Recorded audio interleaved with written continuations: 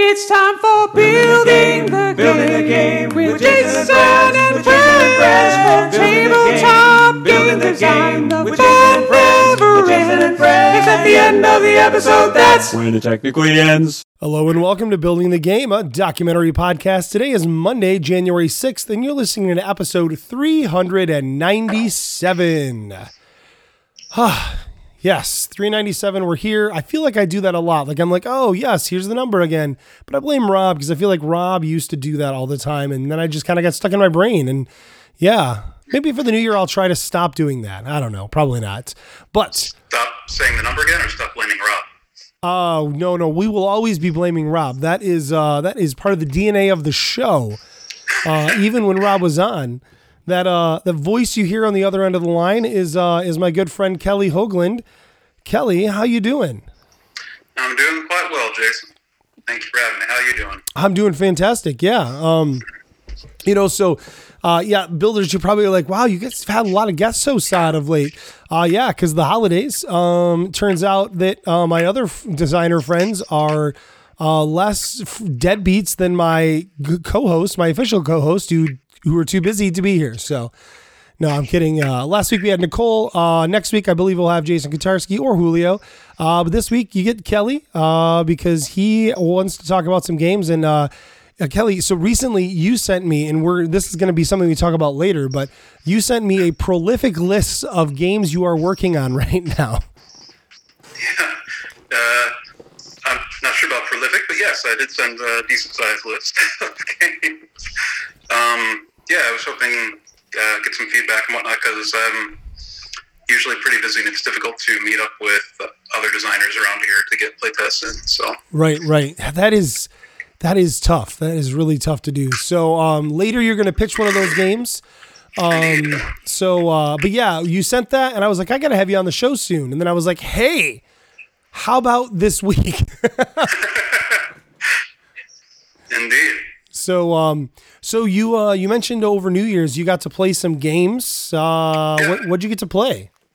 Well, since we had a larger group at one point, played a decent amount of Jackbox, which is always fun. I really like the TKO t-shirt thing. But then as far as on the table goes, we played the Enter the Haunted Mansion or Dangerous Mansion or whatever, the Choose Your Own Adventure game. Yeah. Yeah, it was pretty fun. It wasn't entirely game-ish, but it was definitely a group choose your own adventure. It was pretty fun. Right. I've heard that. I've heard that review before, that it's more of an activity, but it's a darn fun activity. Yeah, it is. And then the other game we played was Chick-a-Pig, which was surprisingly good. It's good. It was okay. I've never played it. I've seen it around a bit. Yeah. Oh no, it's great. It's got the grid layout, and you've got to get your pigs from one side to the other through a goalpost on the other end. The pigs can only move until they run into something, and then the rest of the game is using actions to slide blocks one square at a time to create the paths that you can fling your pigs around while blocking the opponents from getting through their goalposts. So it's pretty fun. That sounds like fun.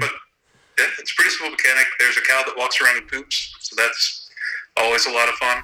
Everybody loves poop.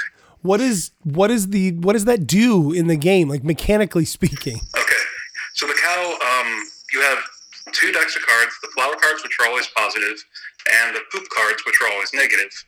And the cow, when somebody rolls a 1, they have the option to place the cow wherever they want. And the cow is a block.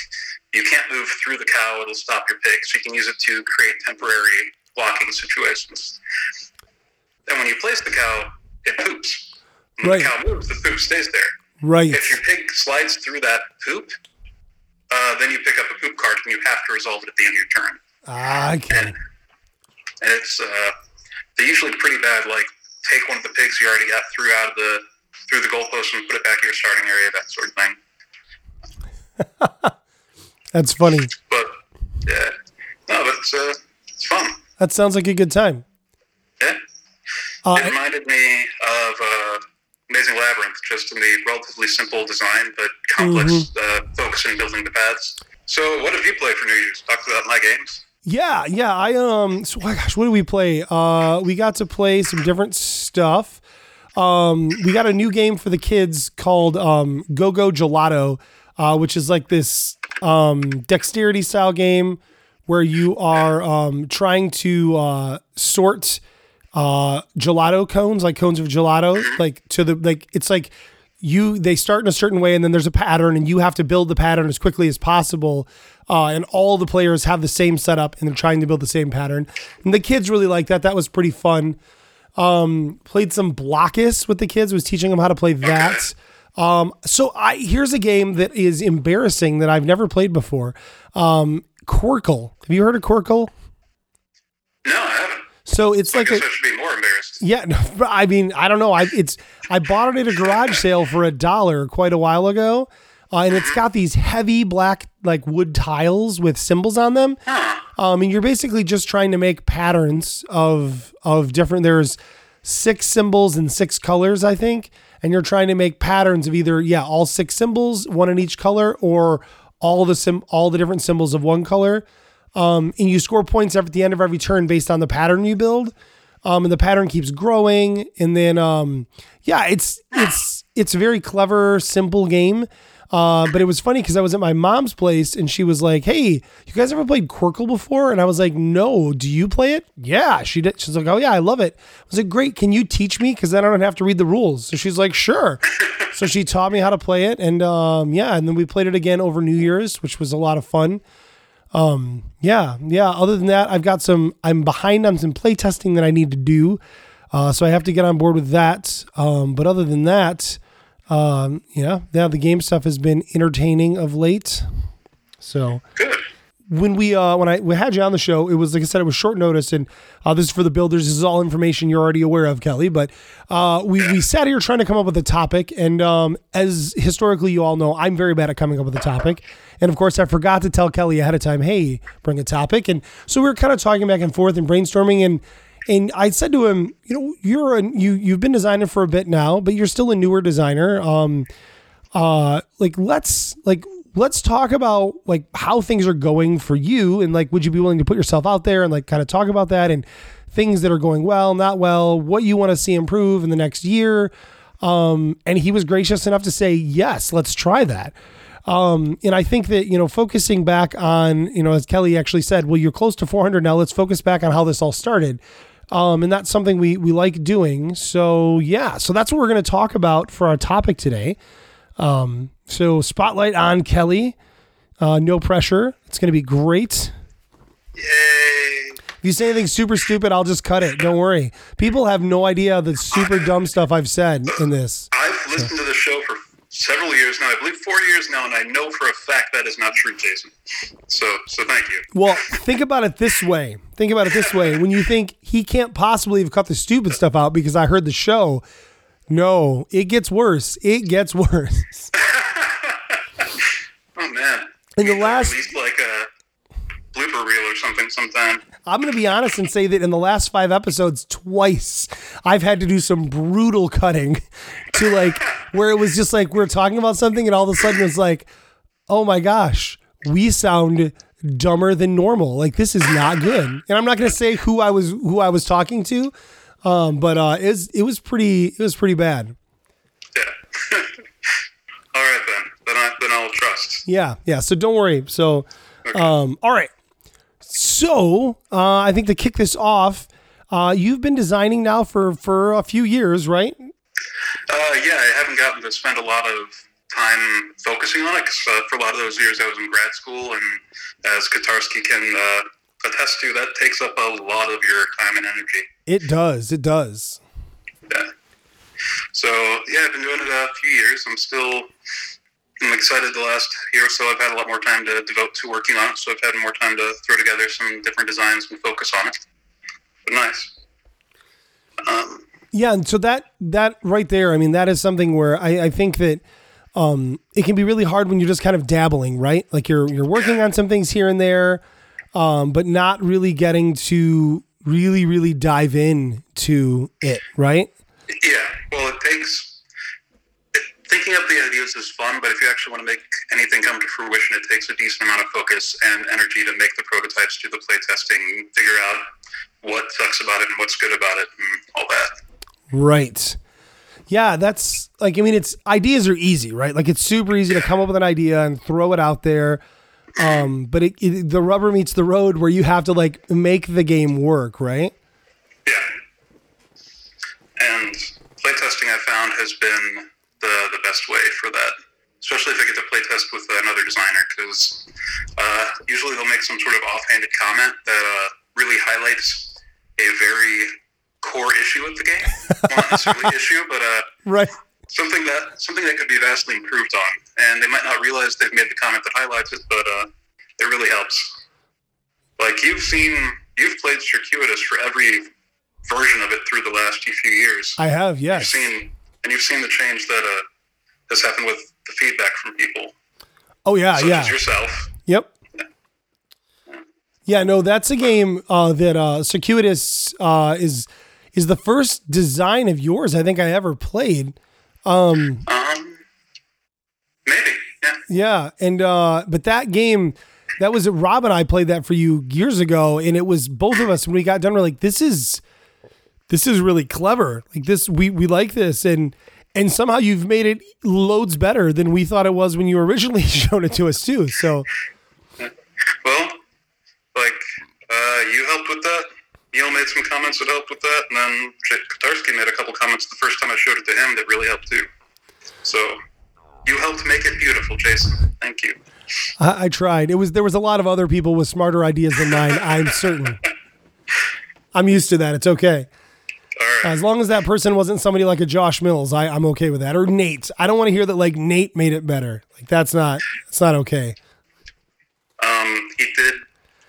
He did kind of help with some of the graphic design. Not gonna lie. That guy. No, he's a good guy. He's a good guy. Yeah, no, that is, I mean, do you like when you, for you with, cause like I said, you sent me a pretty good list of games you're working on. Do you think that that's like your most solid design right now? That's the one that Circuitous is the one I believe is the most solid design. That's the one, and I believe that just because I have had a couple publishers look at it now, they've both said it's good. You've played it and said it's good.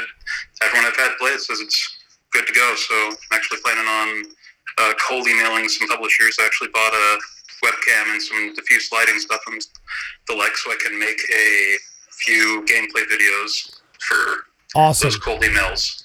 Yeah. Awesome. Well, if you need any feedback on gameplay videos or suggestions as you're working on that, let me know. Obviously, I've done the video stuff a decent amount. I actually have to make a gameplay video the next week. So, yeah. Awesome. Yeah. No, it's like, I appreciate the offer. I'll definitely do that. And it's really important for a game like Circuitous because it is a very visual game. It's difficult to see the draw of it if you can't actually see it spread out on the table.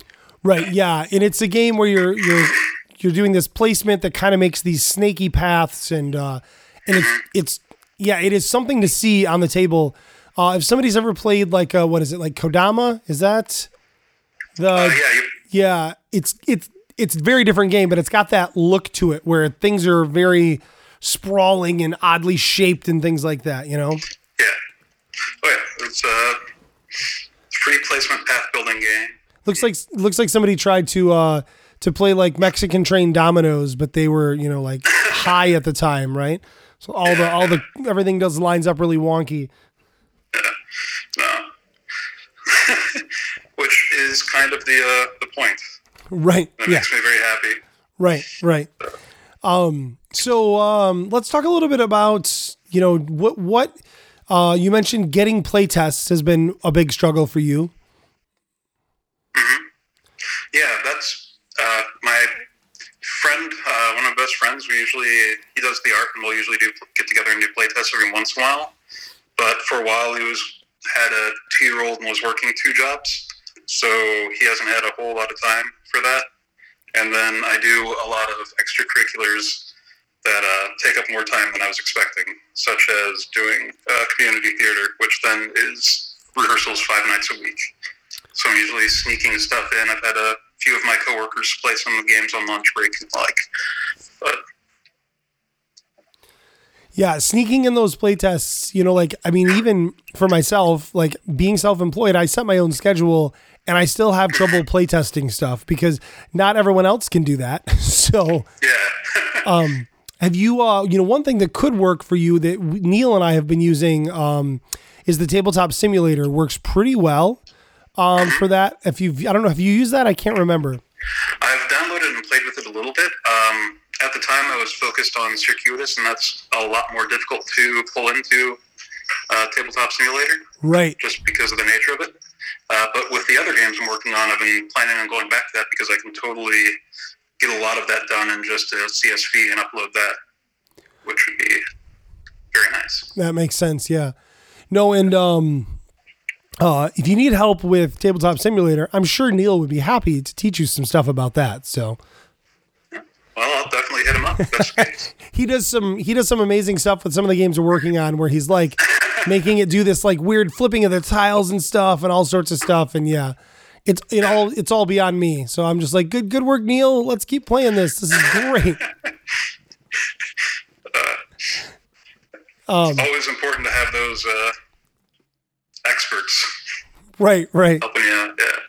So like, what do you find to be some of your other struggles as a designer? Well, it can be difficult for me to, like, with any sort of professional creative thing, you've got to come to the point where you can just sit down and hammer at the thing that you know has potential, but you can't quite get it shaped the right way. And I can't quite do that. Usually that involves me just setting it to the side for a while until some sort of inspiration strikes and then coming back to it. Yeah. Figuring out the problem that way. Yep. Yeah, that was something that I still struggle with a bit. I struggled with it a lot for a long time. Honestly, the cure for me with that has been the co-design work, only because when I get stuck, one of the co-designers can usually fix the problem or tell me that I'm just going down the wrong path. So there's that, right? Yeah. And I think sometimes too, just being able to sit down with another designer and chat about it to say like, hey, this is what I'm struggling with this game. What's broke, doing like what you did for me of sending an email with, saying, hey, can you just give me some thoughts on these games? What pops in your head about this? I think that's really smart to do. Because and I think, more designers should do that with one another. Be sharing that information, like, hey, this is the game I'm working on. I think the other thing too is making like, I'm working on this one project right now, and some of the co-designers have been making videos where they explain what's going on with the game and what their playtests are doing. And that's really been helpful because you can visually see, hey, here's the cards. This is the issue I'm having with this. Like recording something like that and sending it out to some designer friends and saying, hey, can you watch this 5-minute video and just give me your thoughts on it? Like, That's a great idea. So, yeah, and I only thought of it because other smarter people than me were thinking about it. So, I love smarter people than myself. They've been very helpful throughout my life. Yeah, me too. Same thing. Yeah. It's gotten me through a lot of stuff. Oh, definitely. Right. But yeah. Anything else that like feels difficult on the side of design that stands out to you, or no? Are those kind of the main things? Those are kind of the main things. Waiting for something to. I usually have to either have somebody play test or take a step back once I've got a initial design, just to make sure like whatever's in my head actually translates and it's not absolutely horrible, because you always have that blind spot. Right, sure do. And I haven't quite gotten past that initial blind spot. Takes a bit more experience than I've got. Oh, I don't know that we ever truly get rid of those blind spots. I think the best thing that can happen is that we can start to be aware of what our common blind spots are. Like, oh, I tend with a game to have this problem.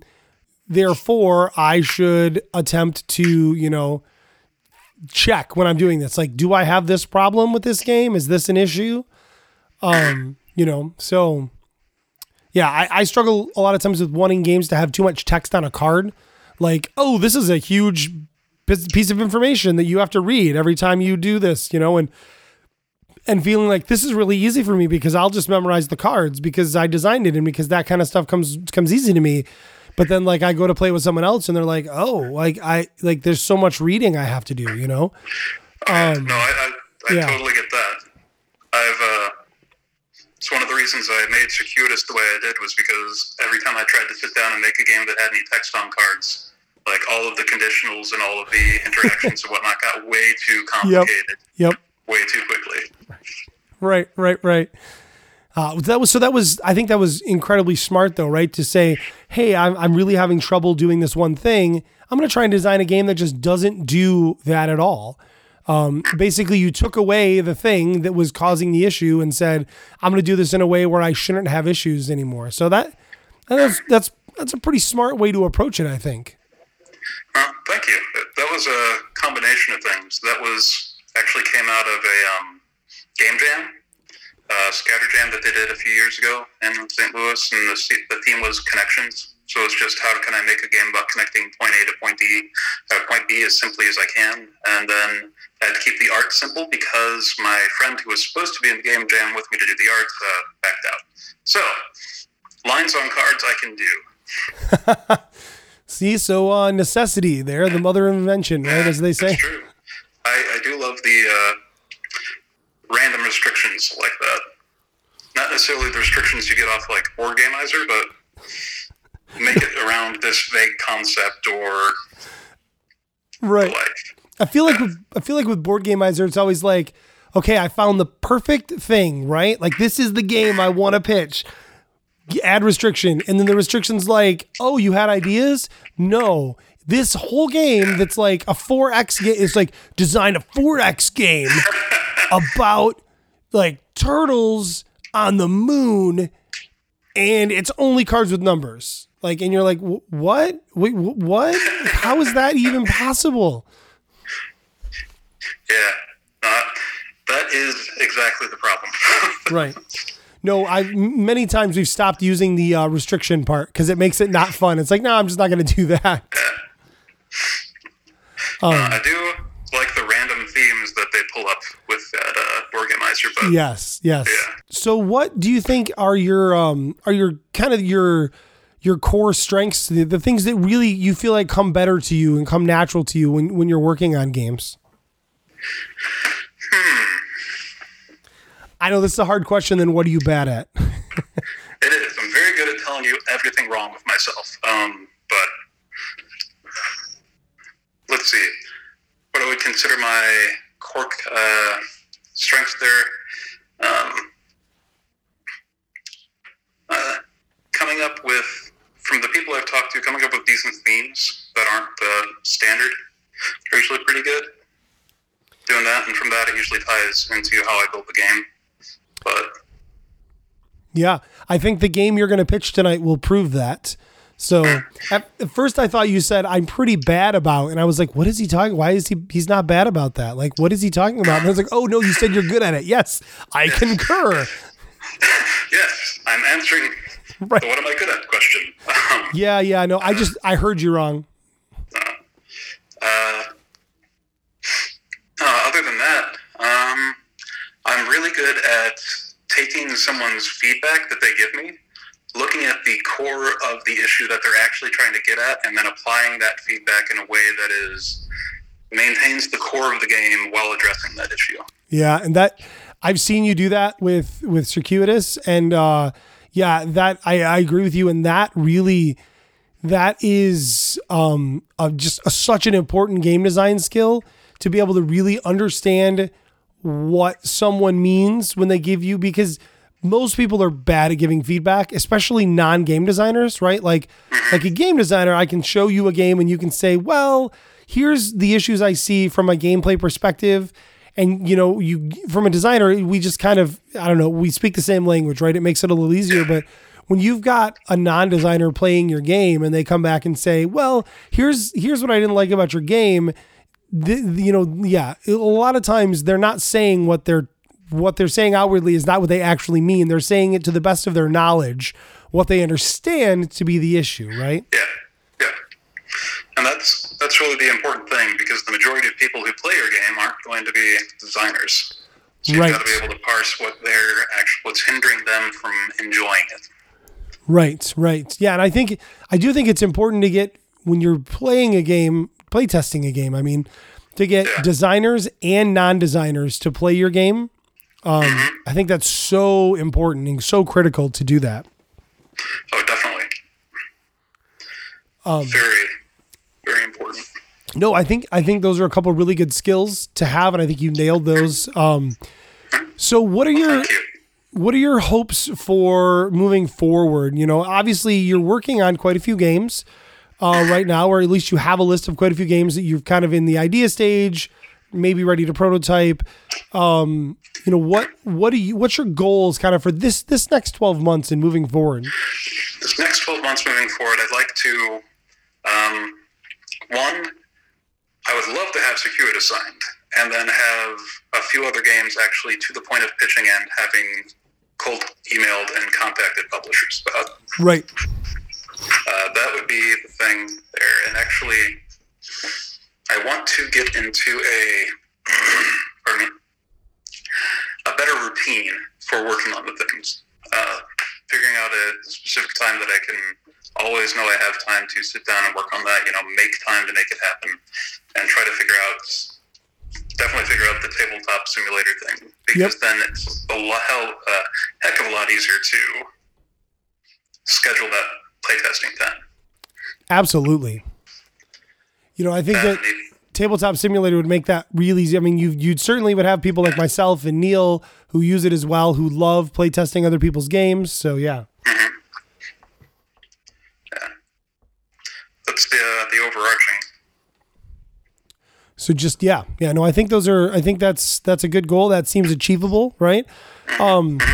So for getting Circuitous signed, are you looking now, trying to target companies that you think would be a good fit for, Circuitous, for the people that don't, it's a very small game. It's a very small deck. How many cards are in that?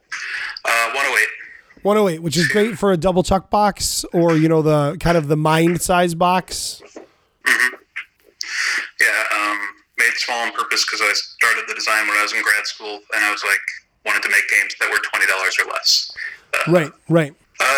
Yeah, I'm picking up cardboard. Like I said, I got the material to do the playtest video, and then it's going to Cardboard Edison and going through there. In the notebook nearby, I've got several publisher names written down already. Good. For ones that would actually fit. That's why I made sure to have Katarsky look at it, because he is, Green Couch Games is all about the small box, fun games. Right. Yeah, and he knows so much about that size game that, he can be real helpful in giving you good information on what to do with that. For sure. Yeah. Oh, yeah. So that's the bit. Make sure I've got something to send them, and then that. So having someone like you to help me with give me some feedback on the videos is going to be very helpful. I've got some people that can help me with the graphic design for the cell sheet, but the video is not quite as much. Right. Yeah, cell sheets are important. Videos, videos are becoming more and more important, I think. So yeah. And then for you, you've already got Circuitous up on GameCrafter currently, right? I made some changes and I took it back down. I'll have to re-put it up with new changes put up. But yeah, it was up there recently. Awesome. So, but once you have that back up there, obviously that's something, it makes it easy to ship to publishers directly from there, because it's not a super expensive game. Oh yeah, no.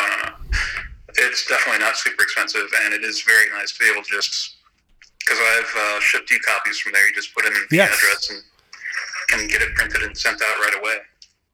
Yeah, it's very nice. So, I think that's good. And then, you mentioned the Cardboard Edison.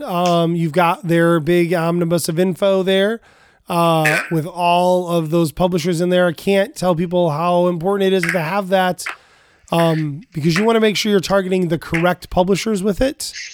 So yeah. Yeah, it is definitely. And you pitched them a lot, so I'm kind of curious if it's like a Casper mattress situation now that your podcast, but just Cardboard Edison instead. No. But if I did have to be affiliated with someone, Cardboard Edison, that wouldn't be too bad. They're pretty amazing. Yeah. So, no, they just, like us, they're out there trying to help others who are designing. And, so I like to support them. They're amazing. Every week they share our link to our show. And I'm sure that a lot of our listens come from that because people trust them, even when they send our links, which is impressive because I wouldn't trust them for that. But what's this crap they're sending out now? Is there no quality control here? Absolutely no quality control. No. I mean, I've listened to the show. Oh, now you're on it. So this will be the one episode they won't retweet for us. And you'll be like, oh, no. Yeah, I feel that coming, man. I feel that coming. Might be because we got straight down to game talk and didn't spend like half an hour talking about Star Wars or something. But it is tough not to do that. That is important part of the show, right? It is. So that is entirely why I listen to Building the Game podcast. Right. For the Marvel and or Star Wars talk at the beginning. There is a good amount of that, and that is okay. So it really depends on the co-host because, Julio won't let me talk about anything. So. Oh, that is very true. But Nicole's pretty good about it. Katarski, that guy, I could talk to him for the whole episode and he'd be like, did we forget to record other stuff? Oh, okay. Well, that's cool. Let's just do this anyways. So here's a question for you. Yes. So I'm a new designer listening to the Building the Game. For that new designer, what tips would you give them to learn from the things you've had to learn from? Find another podcast. From what I've had to learn from, get in touch with the local community if you can. Most cities will have some sort of smaller board game thing going on, and if they don't have a small board game thing going on there, look for like the smaller cons that are happening around. Like Grand Con is a great example. Nate dragged me to that a few years ago, and I've been coming back ever since. Yes. Geekway to the Western, the local area is pretty great for that smaller convention where you can actually talk to people, play games, and actually talk to the publishers and vendors to get a feel for what's going on there. And then I would say, for beginner designers, make sure you're either walking around the game stores and seeing what's out there. Look through the Kickstarter and see what's actually being backed and published and all that for the board games, or like looking through Cardboard Edison and looking for what publishers are actually wanting. Right. That, and be ready to kill your first few designs because they are most likely not going to be particularly good. Unless you're Julio. Right.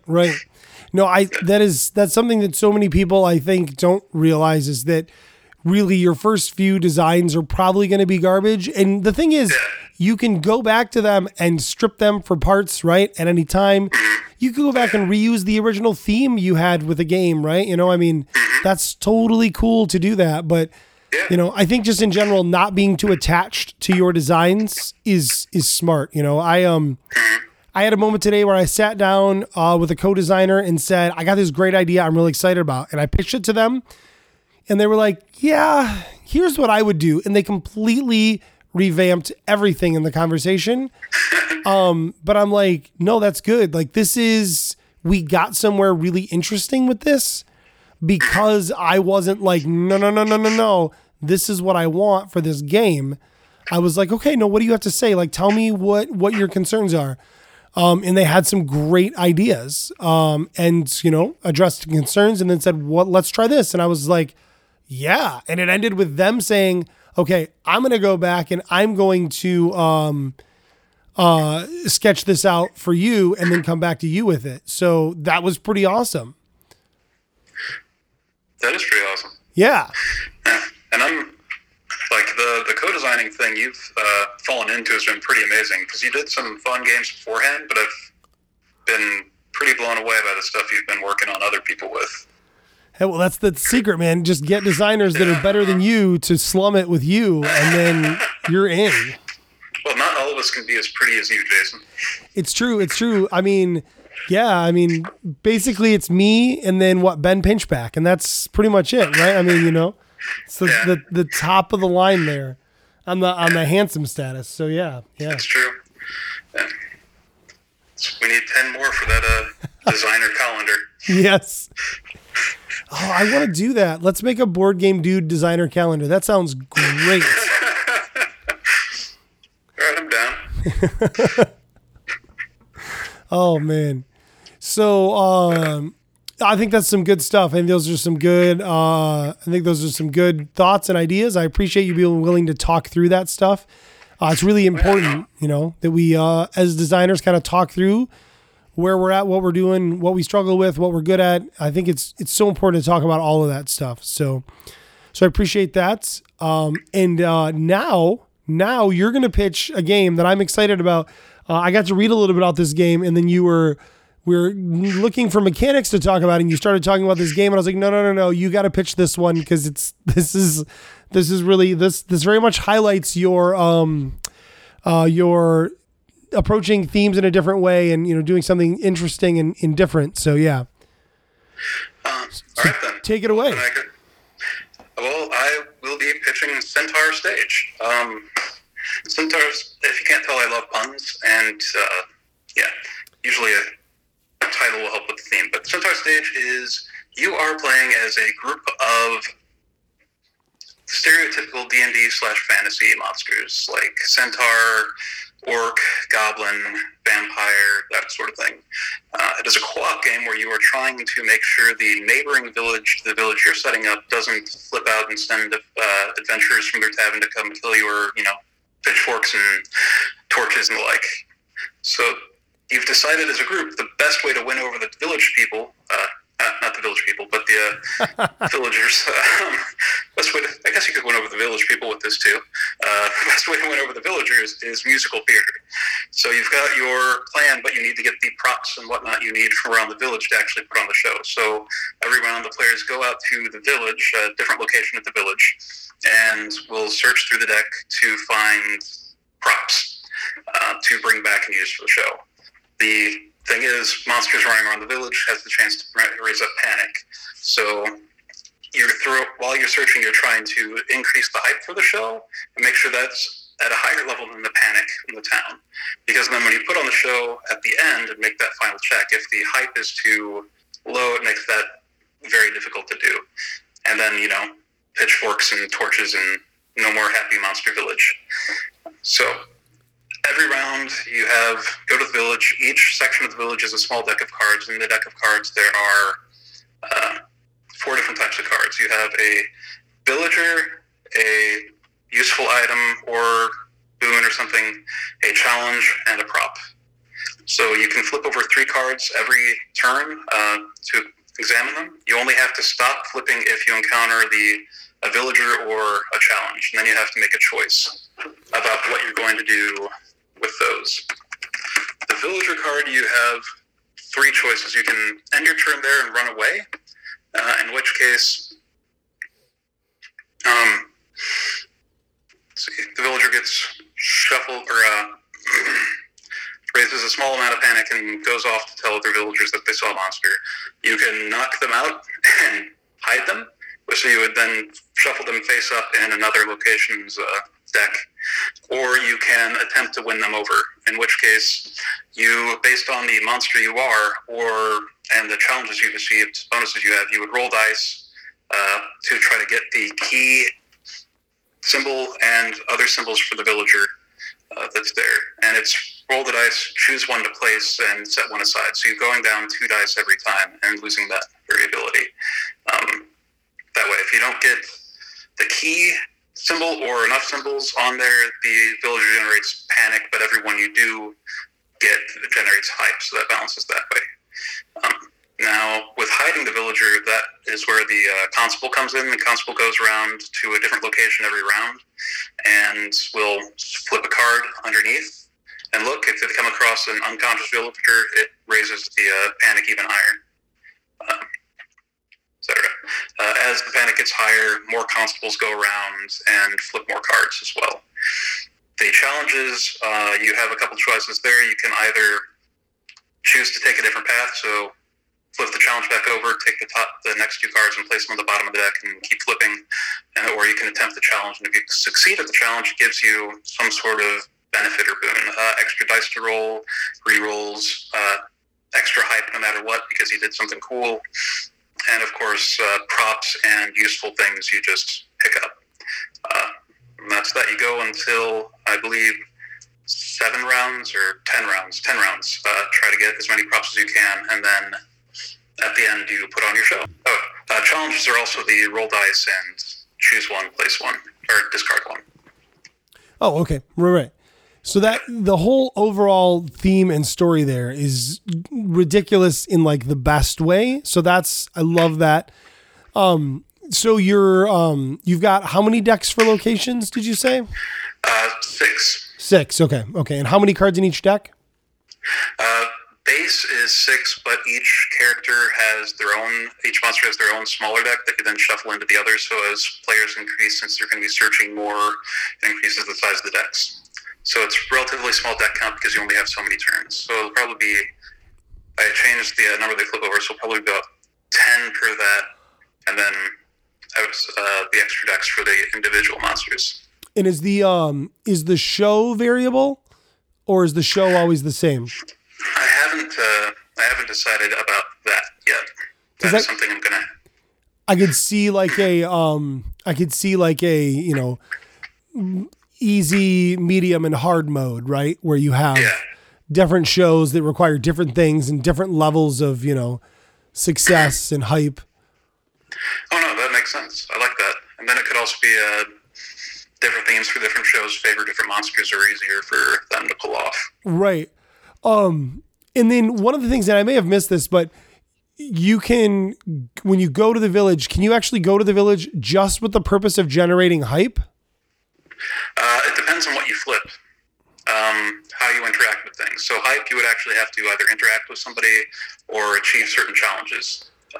But you can't go to like the village square and be like, hey, come see our play. It's really good. I'm not a scary monster.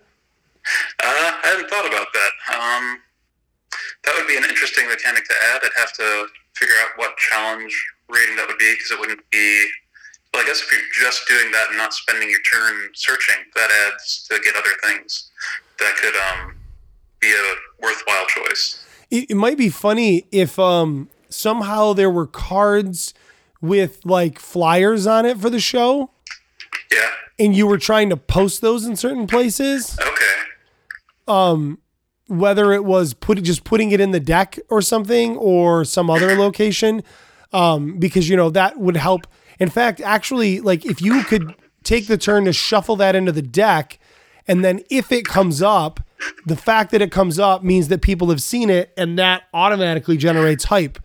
I really like that. So I just picture like these really like terrible looking signs made like, and scrawled out and like pinned to a thing. I like that. Like the stereotypical goblin writing that's poor grammar and nothing but scratches. Exactly, right?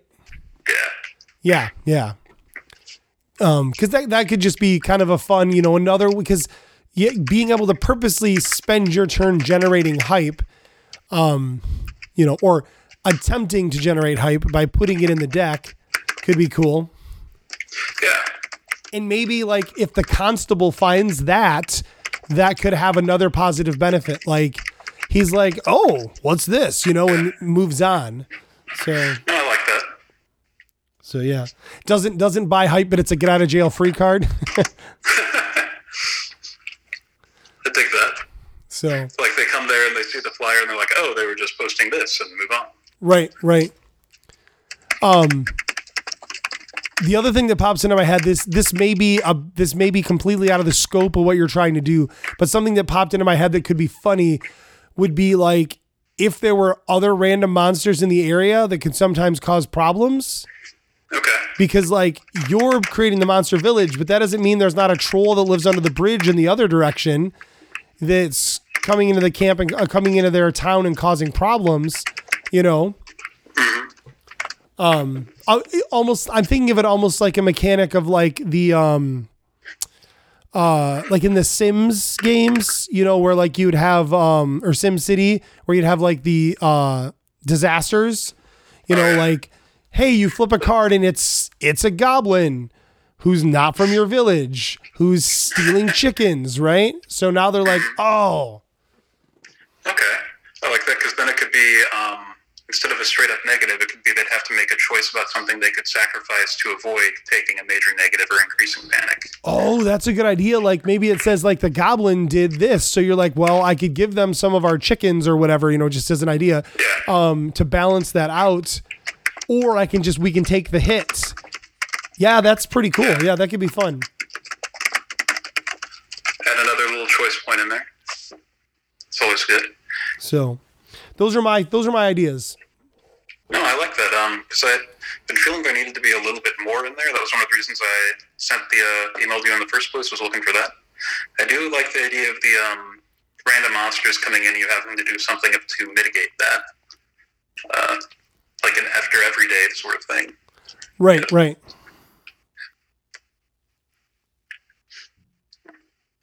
Right. So, any other thoughts? Feedback? Comments? So I'm just thinking, because in general, like I think beyond this, I would have to play it to be able to give more feedback, which this would be an easy one for simulator, I think, based on what you're describing. The only other thing I could think was, I'm thinking of like fairy tale stuff and like, you know, if you could win over a person to be on your side, right? Yeah. That maybe that card somehow goes like face up in the middle between all the decks. And like that person is like an advocate for you. And somehow they're like generating hype or like, I don't know, you know what I mean? Like basically like you've won over someone and somehow that is helpful to you. And maybe that would be like a critical success thing, right? Like when you're trying to win them over, like if you critically succeed, now they're not just okay with you, they're advocating for you. Yeah. So if you fill all the slots on the card, maybe. Yeah. Yeah. And again, I'm just literally just throwing out ideas that sound fun to me. No. They may be terrible. They may be terrible, but they're worth thinking about. Or at least that's what I'm going to say while we're recording. Well, the biggest thing I always look at is I can't count, like, especially when I'm working with Neil, the number of times I've been like, here's a really bad idea. And he's like, that is terrible, but that makes me think of this. We should do this. Definitely. And so that's why I find that it's always worth saying, this might be bad, but here's an idea. No. I appreciate that. But no, there's that is the whole thing behind Centaur Stage. Excellent. Sounds fun. And you know, if we believe what Isaac Shalev says, he says a good pun is 60% of a game. So you know. Well, I approve of that message. I agree with Mr. Shalev. Right. And he literally wrote the book on the subject. So. Indeed, he did. All right. Well, hey, we're about out of time here. So, is there anything you want to plug while you're on the show here? Well, I've already plugged Cardboard Edison, and I'm not up on my Kickstarter thing right now. So, if there's something Kickstarter up you want to make sure gets said, definitely plug that. I don't have anything right now. No. So, okay, yeah. Cool. Yeah. No. I did see the latest Star Wars last week. That was something. I did too. I really enjoyed it. A lot of people have disagreed with that, but yeah. No, I enjoyed it. It just felt like a decent chunk of it was damage control from previous movies, but yeah, I did enjoy it. It's funny because I didn't actually notice that as much as like I'm hearing that consistently and realizing like, oh yeah, some of it was damage control but like it didn't occur to me that was the case when I was watching it. You know what I mean? Like, like a couple things where I was like, okay, well I knew they were probably going to slightly retcon this, but quite a bit of it to me didn't feel like that. But it felt like that to a lot of people. So I just must have been too enamored with some of the Star Warsy stuff to not catch that. So yeah. Yeah. No, they did nail the Star Warsy stuff. Yes. That was a lot of fun. Though I think the best Star Wars thing happening right now is The Mandalorian. Which have not yet seen. When you get a chance, it is the best Star Wars thing happening right now. So I will watch it. It's real good. It's basically like, what if they made a Western in space in the Star Wars world? And you're like, it's good. It's real good. So yeah. Nice. All right. Well, Excellent. with that, we should probably wrap up here. So I want to thank you again for being on the show. Well, thank you for having me, sir. I hope to talk to you again soon. Yes, and let me do this end spiel here. If you want to get in touch with us, you can go to buildingthegamepodcast.com. You can email us at buildingthegamepodcast@gmail.com. You can call us at 770-TEL-BTG. You can find us on Twitter at podcastbtg, at J.A. Slingerland, and Kelly is...